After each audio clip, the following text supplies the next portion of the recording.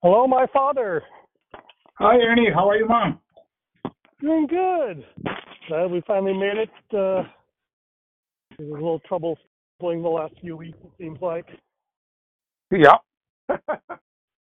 So it's what, 9 o'clock there. So you're just starting your work.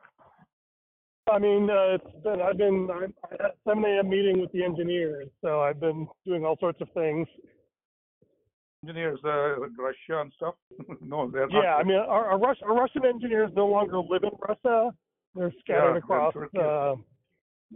Yeah, I think right now it's the Netherlands, Greece, and Georgia. Okay. So most of them are European time. Yeah. So it's evening for them, basically. Yeah, yeah, The start of our day here is the end of theirs. yeah. So, okay. Should we go on to? Titan? Yeah. Yeah. So this was interesting. I was thinking that, after chapter one, I thought, chapter one is about growing up with his dad. And then after that, it'll mostly be about his business stuff. But his dad is a major player, and perhaps even the defining feature of his life, at least in this. I mean, to be fair, I think Ron Chernow has a thesis that Rockefeller's, family upbringing is key to understanding who he was and is as a businessman. I think he says that in the introduction. Okay. A lot of people talk about Rockefeller. They do a business biography, starting with his businesses, and they talk about that. And either they ignore his upbringing or they pounce on that and use that as a kind of a club his enemies use it to kind of embarrass him or whatever, like that lady who was kind of a big anti-Rockefeller crusader. I guess she was that was the one time the oral historian saw him lose his temper, was when she talked about his father. So, so it's probably a caveat that Ron Chernow has a point of view on this matter. Okay. And he is definitely we're chapter, I guess, 4 now. I lost track of the numbering, but this is about where the last episode he just launched his own partnership. Yeah. And then at that time he was still just buying and selling or something like. He's not into oil yet. Not into oil yet. They tease that at the end of this. So just to give the quick summary of the chapter is he starts up by launching his own firm, which is basically commodities, buying and selling on the Ohio River in Cleveland. And it goes through, the two guys are doing it. They bring in a third partner and they drop Rockefeller's name from the business, presumably to make it seem more prestigious. The chapter ends with him kicking that guy out and taking it over. And then a teaser about oil. And in the middle of it is this little thing called the American Civil War that happens. And even there, and there's this dual track again about part of the war is about the profits he makes from it because, the very early military industrial complex dramatically accelerated the industrialization. And arguably created an overbuilding of railroads, which Rockefeller would later use to his advantage. So that's one narrative there. And then the second narrative is the drama within his family about how he, possibly for legitimate reasons, defers becoming a soldier, and his underage brother does become a soldier, which is a source of contention. And even there, like behind all of that, the father and his dynamic is a big deal, right? It's like he is caring for his family because his father is not, and that's one of the reasons he's given a deferral. From being in the Civil War. He becomes an adult pretty quickly as the man of the house. Yeah. Right, and just close up the summary because it's interesting. Like, and this is an interesting theme that keeps cropping up. Is his father is doing what is clearly a bad thing, being a bigamist. Yeah. Right. He's married someone else. And yet, oddly enough, that potentially saves Rockefeller's life, right? By saddling him with the responsibility of having to care for the family, he gets a deferral and doesn't get shot and killed in the Civil War, and instead makes a huge pile of money from it. And this paradox seems to permeate at least the early chapters of this book, because the other dimension is about like raising capital, because he finds these enormous business opportunities. It's like, he hates borrowing, but he was very good at it, right? And he would very carefully manipulate public opinion, and even though it was very sincere, trade on his reputation as a staunch churchman to borrow money. But then the dynamic of he would borrow money from his father, but his father would borrow money from him, and it even says that his father deliberately messed with him in the modern terminology, precisely to teach him to be sort of cautious and careful around money. And I think what was it? The biographer says that in later years he would often talk about how he learned so much about money, but then he would, in sort of rare, unguarded moments, confess how angry he was at being manipulated like that by his father. Right. Where he and so anyway, that is kind of a summary of the stuff I saw in that chapter, where he's and the last thing I'll mention, just as I was thinking about this, is John Delkey from Kingsway posted about Father's Day in their monthly newsletter, and he said, he says, it's hard to think what my kids should give me and what I should give my dad. But then he started asking the question, what should I give Father God on Father's Day? And his answer was that, what he probably wants is just our presence, right? Just to, especially as parents get older, I know that's a very important thing. And I thought about that, is that on the one hand, God does want me to come and be with him and spend time with him. But that's not all like there he is did with Adam and Eve. Yeah, like he did with Adam and Eve every day. But this is one of the questions. I don't know if it's kind of a weird philosophical point, but if all God wanted was for us to be with him, we could have just stayed there, right? We could just die and go to heaven, right? And there's certain sects of Christianity that as far as that's interesting, because after this we're going to be with him all the time. Right. So it's like, so maybe what he wants. No. So let me just answer my question, and then we can go. So what occurred to me was that part of what he wants is for us to be our own people who carry a piece of him with us into the world, right? The idea that it's not just about, or maybe it's not just being with God in some sort of Asian mysticism, Eastern mysticism thing of just like a drop of water returning to the ocean, right? He wants us to be with him as distinct individuals who can love him. And we have to leave and become distinct so that we can love him.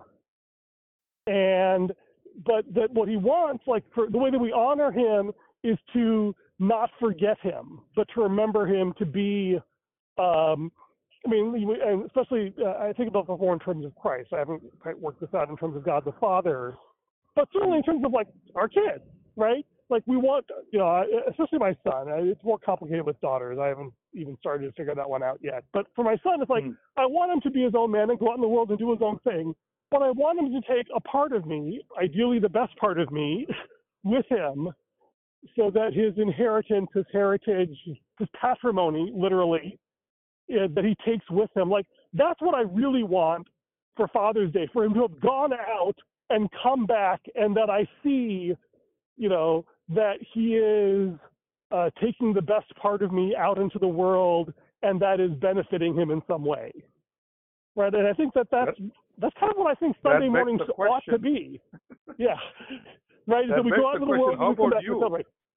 How about you? You want to have part of your father you want to take with you.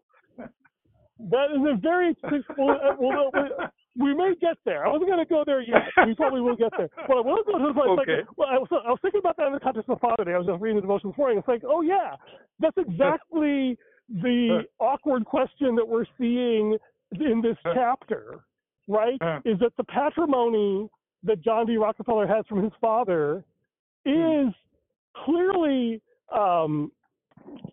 traumatic, right? He has a very traumatic relationship with his father and his family and the family and all that dynamic. And yet, it is also very clearly a key part of his business success.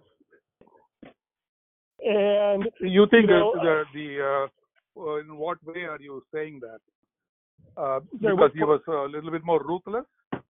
Well, first, I mean, just like in this, like the thing that his contemporaries, like his admirers, talk about him is how he is so obsessive about money and focused on money, right? And they give the example of how, and very thoughtful about money, right? Yeah. And so he is. Thank you. Well, it's greeting everybody on the street as we walk past them as usual. Frolic, yeah. But that, like he says, if he needs to borrow $5,000, he'll start a rumor that he's going to invest $10,000 to make it kind of socialize the idea that he's and he is. And he talks about how his dad would borrow money from him, or would loan him money and then call it back at awkward moments just to make him thrash around and then give it back to him again later, right? He was playing all these games with money. And, if nothing else, Rockefeller learned that money is really important and worth spending time thinking about. Where conversely, for example, I did not particularly learn that lesson from you. Like, I learned from the lesson, okay, money's a thing. You need to be careful with it. Yeah. But, it never occurred to me that money was a big deal. I think I told you when I went to management consulting, and I was hanging around with all these business people. These people are obsessed about money in the Rockefeller, possibly quite directly in the Rockefeller lineage. And, this was never a high, making money, having money, needing money was never a high priority. It was maybe a priority to be careful so you don't. It was the message was more along the lines of the message I internalized. I'm curious whether you've thought about it at the time or afterward. Is money's a nice thing to have, but the important thing is to be careful so you don't need much. I remember growing up in, living in apartments, and the sense that when we bought the house because we had made it, because we were already making enough money to cover it, and therefore it was, and that the message I internalized was we really lived very carefully and simply and cheaply until we were able to afford nice things, and then we bought it and we could afford it and we could enjoy it, as opposed to trying to enjoy things and then figure out how to pay for them later, or that I guess because of that, there was never a sense to me, right, that money was a scarce thing that you had to obsess over. It's if you have a little, you live on a little and you're fine, and if you have a lot, you enjoy it a lot, and that's fine too. I'm curious, actually, how you viewed all that. Yeah, but you have a lot of other layers there. See, one, we were first generation immigrants, right? And two, we were really uncertain of our future. We were going to stay here or go back, so saving money for that and that type of thing. And then third, my father was different from Kamli's, Mummy's father. So that also, because it's not just me, right? You have both the parents. And so you have to put that into account. But you kind of capsulized my view of the money. But one of the things was, once I became a doctor and surgeon here, money came. See, whether I wanted it or not, right? Instead of a golden era for being a doctor financially, arguably. Yeah, I think, yeah. The 70s. Yeah. Because I remember just at the very end, price controls in Medicare started coming in, right? Yeah. least when I left home in the 80s was when that was the first computer program I wrote, was to help you manage billing codes for Medicare. Right now there's multiple. If I kept with that, I could have been epic, right? But a lot of people got caught in it, and they would manufacture codes to get more money from the government, which was not a problem with us. And again, like you I think you heard my famous quote, right? I came with $7 or $14 to the both of us. So anything more is a profit, right? So Rockefeller would not agree. I know. And he has his father to thank for that, for both good and ill. But so you don't really have the real perspective, because you're caught between two worlds and two perspectives, from the old world perspective and stuff like that. So you have several layers there. But your children are different. Your children are growing as any other American family, I would say. Yeah, right? I wrestle with that in that like this idea that money is not necessarily scarce, but so the one thing I noticed is that like things that cause a loss of money, like the emotional thing for me is broken AirPods or lost AirPods. And okay. it's like when the kids do that, it fills me with I mean, not quite rage, but maybe shame is the word. I don't know. It's like we can't afford to lose things like that. And the reality is like, okay, $1,200 for AirPods is a thing, but it's not really a crisis, a disaster. Like I remember when we would, we had contact lenses. I think contact lenses were that generation's AirPods, like an expensive thing that when you lose it, it's like a huge disaster. People spend hours searching through trash cans or the yard trying to find a lost contact lens. And like I think that because back then that was a lot of money, and money was not a thing. That was the thing. Money was not a thing to waste. Right? It wasn't a thing to obsess over getting, but it was not a thing to waste. Which is it's not that particular thing, but it's a fact. You're right. You have to be careful with things. And this is the interesting thing that's funny, because some people, I think, where they're worried about money, right? But I think the lesson I internalized, as long as I don't waste money, then I don't have to worry about money. Right. That was the lesson I have. So, interestingly, so I don't worry about money, but the price of not worrying about money is that I have to make sure I'm not wasting it. And so that's an interesting, and I'm wrestling with the fact there's this thing, this kind of this design rule in computer architecture, is that it's a moral imperative to waste the abundant resource to conserve the scarce resource, right? So in the back in the day when programmer time was abundant and machine time was scarce, you have the humans doing all this cross-checking and editing and whatever on their punch cards before they gave it to the computer. Okay. Right? Because human time was cheap and machine time was expensive. But now that it's inverted, I type a word into my text editor and ChatGPT fills in the rest of the paragraph. Because they can just waste all that computer time trying to figure out what I might need. And then run and check and do all these things, right? Is that what's scarce and abundant? And the thing that I've been wrestling with is like, it's entirely possible that my brain is calibrated to a certain way of dealing with money. Right. That is not the way my son's brain needs to be calculated for him to live his best life. Okay. Right, and this is the tension is that there's things, the 2x2 matrix, right? There's things that, there's things I'm passing on to my son. There's things that I'm passing on to him that I don't want to pass on, and things that I do want to pass on my side. And there's things that he does need from me, and there's things that he doesn't need from me. And it's a 2x2 matrix. Like some things I want to pass on, he doesn't need, and some things I don't pass on, he does need. Right? There's this trade-off of obviously there's things I do pass on that he does need and things that I don't pass on that he doesn't need.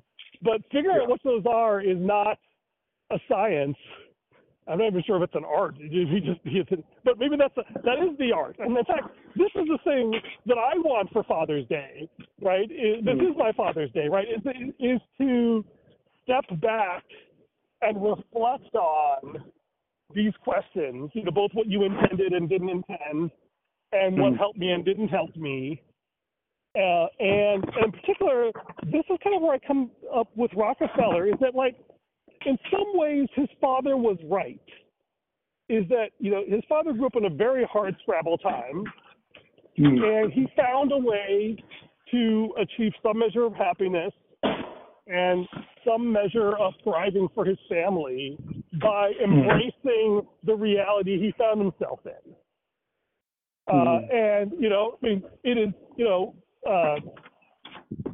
it is safe to say that by most measures, Rockefeller was the most successful man of his generation. Right? Yeah. Both in terms, in terms of, not just in terms of the crude economic calculus of market power and finances, but in terms of being a religiously upright man who was incredibly charitable, who was faithful to his wife, and all these things. Like, and how much of that was intentional or accidental and productive or counterproductive on his father's part, we can discuss. But, like, what measure of a man is how successful his children are, right? And no, but I think his charitable side was intentional. Sorry. I was talking about how much of that was intentional on his father's part. Oh, father. I don't think so. I don't think the father was charitable. Did you find that? I don't know. I'm just saying, in general, like, I don't know, like, certainly his father seems to have intentionally, I don't know. I don't actually know what his father's intentions were, to be honest. Right? Because he no, I think his father didn't go to church with him. It was all his faith and his religious thing. I mean, in general, so, like I said, my point is that Rockefeller was extraordinarily successful. Yeah. And it's fair to say that one of the ways we measure a man is by how his children turn out, right? But and it's clear that a lot of things that Bill Senior, right? Big Bill, Rockefeller's dad. No, sorry, his dad is Bill and he's John. Yeah. Right. So Big Bill, he's clearly had a very big impact on Rockefeller's life. I don't know how much of any of it was intentional. Like, was he teaching him? Like, was he like? He would spin a narrative like, "Oh yes, I'm messing with him financially to teach him to be sharp in his dealing with banks," or something like that. Like, was that actually true? Was that actually his intent, or was he just spinning a story and he secretly just enjoyed torturing his son? Like, I don't know if Big Bill even knows the answer to that question. Okay, let me interrupt you there for a second. Sure. I think, most fathers are not like you, Ernie. They don't think about, okay, what legacy am I going to leave for my son? What lessons am I teaching my son? When we were doing parenting, we were just doing things, and most of the time you watched us do things and learned. Some of them maybe we were told you be careful with your money or how to use your time, whatever it is. But most of the time, they were accidental teaching moments rather than intentional teaching moments. You know what I'm saying? I know what you're saying. So one of the questions the time to answer, like, so in terms of, so most of it of what we do, what's the old saying? We don't rise to the occasion. We default to our training, right? In that we just do what we've seen done just sort of by reflex. Like ChatGPT, we just spit out an answer based on the prompt, based on our previous experiences. Yeah. But occasionally we make choices. Oh, yeah. Right? And so what do you think are some of the more intentional things that you did as a parent? Well, made sure you had opportunities to learn to be involved in things. When we were little, we enrolled you in different things, right? Sports and other things. Yeah, Later on, judo, Baptist Church, Awanas. Yeah, right. Awanas and and then science camps and things like that. When you're a little bit older, the opportunities were not there as much as the kids have nowadays. So we exposed you, took you to plays in Chicago. We saw most of them with the headliners in the original musicals and stuff. You're right. I don't know how much that's an interesting thing. I hadn't thought about that, but in terms of expensive entertainment, that's actually the only thing I really think about is all these musicals we saw in downtown Chicago, right? Because like traveling was like driving around in the back of a station wagon and visiting relatives. Like I didn't feel like we did expensive week vacations until like we were in college. Probably, but we will go to Oberlin and stuff. But I think then we drive there. See, Ernie, for example, I don't know whether you remember this. Uncle Willie was in Lexington, Kentucky. When we went there, we went and saw the Mammoth Caves and things like that. Right, but we drove there. Didn't we drive there and sleep at people's houses? Oh yeah. We never stayed in the hotels. Yeah. Right, that's what I mean. But it wasn't really expensive. Like, we did a lot of vacations, and they were very interesting, but they were not expensive. No. Right? No. I mean, the money. What I was trying to tell you was, like you said, what were we exposed to? We gave you, I think, a variety of experiences, which, we went to amusement parks and stuff like that, and you guys really had a good time. Not necessarily doing things, but planning things. When you got there, okay, you guys will say, okay, I'm here. He and I are going to do this. You're going to do this. Things like that. I know. So some kind of organizing thing there, and then you also, again, you cannot just say it's all me, right? Because your mother was involved in a lot more things than I was too. So her influence was there too. As parents, we exposed you to a lot of things. That's what gave you a wide variety of experiences, not just one particular thing like just sports or Right. Right, and that was a conscious choice you made in the parenting, was to try to something that you were consciously aware that you were doing, and you tried to do more of, was exposing us to different experiences. Yeah. I mean, some of it is you guys like enrolling into the library when you were 3 years old, something like that, because you were adapted that and you picked it up and ran with it, and so things like that. So, but other things you would have caught mainly by watching how we spent our money, or how we invested our money, or how we managed our money, and things like that. A little bit I'm trying to do that with Rohan and Anjali with the investment thing. I think I may have had the same talk with you about water stocks and things like that when you were at one point, when you were still at home. So going back to Rockefeller, where are you now? Is he into oil yet? No, the last sentence of the chapter is that he makes, tens of thousands of dollars, which is a pretty good profit.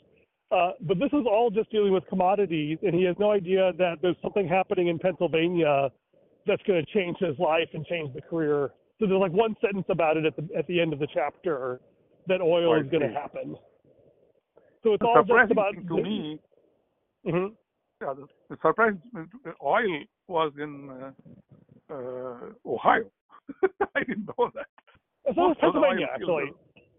It was actually really? Pennsylvania was where it was, but because he was in Cleveland at the time. He was in Cleveland. Right. Yeah. It always surprises me when I discovered that the oil was Pennsylvania, because I always associate it with Texas, but that was much later. Okay.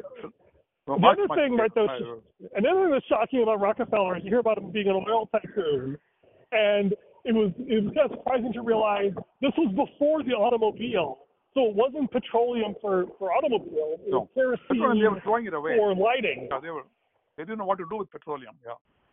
Yeah, it was a whole different world. And what's interesting is, and this is actually probably another fascinating point, is that in any other circumstance with this background, he would have been a very sharp businessman. But because he was a very sharp businessman and he was in the right place at the right time, he made a killing during the Civil War rather than getting killed, I suppose. Then when oil happens, he has the right combination of and we would disagree about this, I would say, of strengths and weaknesses that make him the perfect person to create the first multinational corporation. Yeah, see, the interesting thing is, it was not in the drilling of oil that he made the money, in the refining of oil. And it was interesting that he found a guy who first invented refining. Huh? And he associated himself with a refining guy, which was not being done most places. So he was like a pioneer there. Right, so he was at the right place. In some ways, he was right place at the right time. With the right people. But he was in the right place at the right time with the right role and the right relationships. And I think that's an interesting... Right attitude. Right attitude, right, yeah. With the right... it's an interesting question. I don't know if attitude and role is the same thing. Or aptitude. He certainly had the aptitude, right? Yeah, aptitude. Yeah, he certainly had an aptitude for, caring about things. And in particular, interestingly, I have this thesis that everything in life is the most interesting things in life are tensions, and every tension involves a trade-off. Another great Andy Stanley quote is this challenge a tension that needs to be managed versus a problem to be solved? Right? Problems can be solved and they're done, but tensions just have to be managed. And you have to make a trade-off.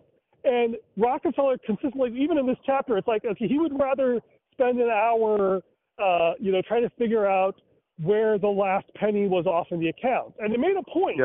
He's like, he wasn't greedy. He was just obsessive. And if the customer overpaid by a penny, he was determined to make sure they gave that penny back.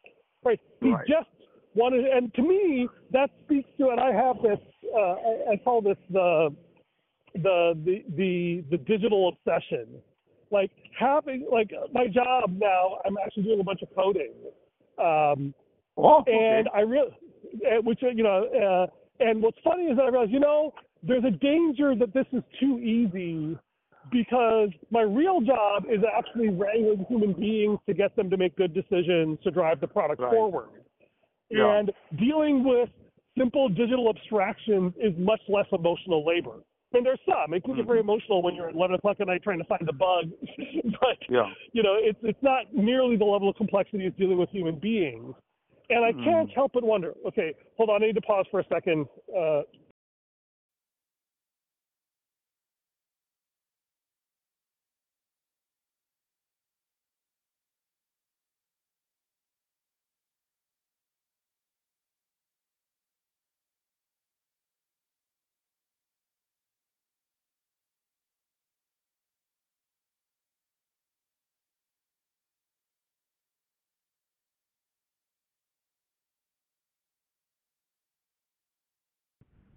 Hello? Sorry, my phone was. Okay, just real quick, is that in some ways retreating to digital abstractions like money or software is a way of to me at least, it can be a way to escape emotional burdens. And so I have to really, I've been thinking about how I need to. And I wonder, it's a good adaptive response, but it's a trade-off. And the fact that he was able to make that trade-off and was willing to make that trade-off is clearly one reason he was so successful. He focused on the money, he focused on the outcomes, and that superpower enabled him to become what he did. And my thesis is that was also, it was not just the source of his strength, it was also the source of what his detractors call evil. Anyway, I'll let you go, and some story. Oh, you need to go? I need to go in 5 minutes, or at least pause to take care of something, but you can keep going. Okay. So no, we have somebody coming for dinner, lunch too. Okay, you may not know this aspect of that. Do you still balance your checkbook? No, not Okay. anymore. All right. I did That's what I was religiously going to until I tell you. got married. Yeah. Okay. When I started practice in '74, right? Kittu and his brother came over to play tennis and be with us here in Rochelle. And he came to the office. I was showing them the office around. I showed him my checkbook, and he said, "Prabhu, do you balance your checkbook?" I said, "I do." Uh, he said, "That's good," because he said, if it is off 1 penny, that means it's totally off, not just 1 penny. There's something wrong with the whole thing. He was an accountant, right? He was a CFO of the whole hotel chain there, including the McCormick Inn. He had three. Right. He managed three hotels there. He was CFO, and that was interesting. So I wrote all my checks. I think you probably know that. For my practice, I wrote all the checks. I balanced my checkbook there and at home. Okay, which is fine. But for some reason, I don't do that now. Yeah, and I think frankly, I think what happened for me, maybe the culture is different. Well, also over time, as banks got more automated, yeah. Right, the likelihood of finding an error, like it used to be like every month you'd find something wrong, you know, that wasn't clearing or whatever, and it was also everything was checks, and so all the paper and how long it took things to clear was very complicated. Now that it's all credit cards and internet transactions are fully digital, the value you get by spending that time is much lower. Probably, but I didn't do it consciously. But I was slipped into it unconsciously. Yeah. And I just still check my portfolio, stock portfolios, and I picked up. I think I told you last time that I picked up a lot of things from that. So going back to then Rockefeller, I think some of it, you know, we'll talk about it next week probably, because that will be interesting how we dealt with the railroads. And so for this time, so he is just now at the age of 18 or 19, he's branching out on his own, starting his own partnership, and right. Well, I mean, he's been working for other people before this, and then he was working. Then he was running his own business, but then he sort of becomes like a magnet in his own right. People talk about him as a rich man at age 21 and call him Mr. Rockefeller by the end of this chapter. Oh, already? Yeah, they're calling him Mr. Rockefeller. Yeah. But he hasn't gotten into oil yet. He hasn't gotten into oil. He's locally rich. He's not nationally rich, but, you know, as a man in the town, he's considered one of the wealthy people. Yeah, and the surprising thing is only 21. Even though age is different now than it was then, so obviously he didn't. Did he go to college? No, he just worked. Yeah, right. Yeah, I think he was starting. So I think basically apprenticeship. I think there was actually one of the things up in the previous chapter where he had to leave school to support the family. Right. Yeah, and he worked as a clerk. Right. Mm-hmm. And like your father. but it was like an apprenticeship. And he realized that he fell in love with the numbers, with what he was doing, right? Yeah. If he had been born today, he would have probably fallen in love with software the same way. Yeah, right. Yeah, he may have been a Bill Gates. He may have been a Steve Jobs. Who knows? And one could argue that they are both very much in the mold. We talked about him, he was like founding father, right? Yeah. All right, I should wrap up and take care of stuff at home, but we just stopped at this point. But yeah, the title I'm going to use for this is I'm going to call it Unconscious Intent, because that's the thing that I'm wrestling with in terms of, you know, what is the patrimony that we pass on, and whether it's intentional or useful, and I think the short answer is like it's always useful in some contexts, but not useful in others, and it's a hard thing to shift modes and roles. You know, the patrimony, like, you know, having this attitude is a good thing most of the time and kind of problematic at other times. And the word that comes up is adaptive versus maladaptive. That came up in the podcast I did with somebody else. Is like certain things like work really well now, but then they don't fit when the context changes. And yeah, but I that's the problem. remember, just the last word here from me is, remember we spent a lot of time in the cars discussing a lot of topics. Mm-hmm.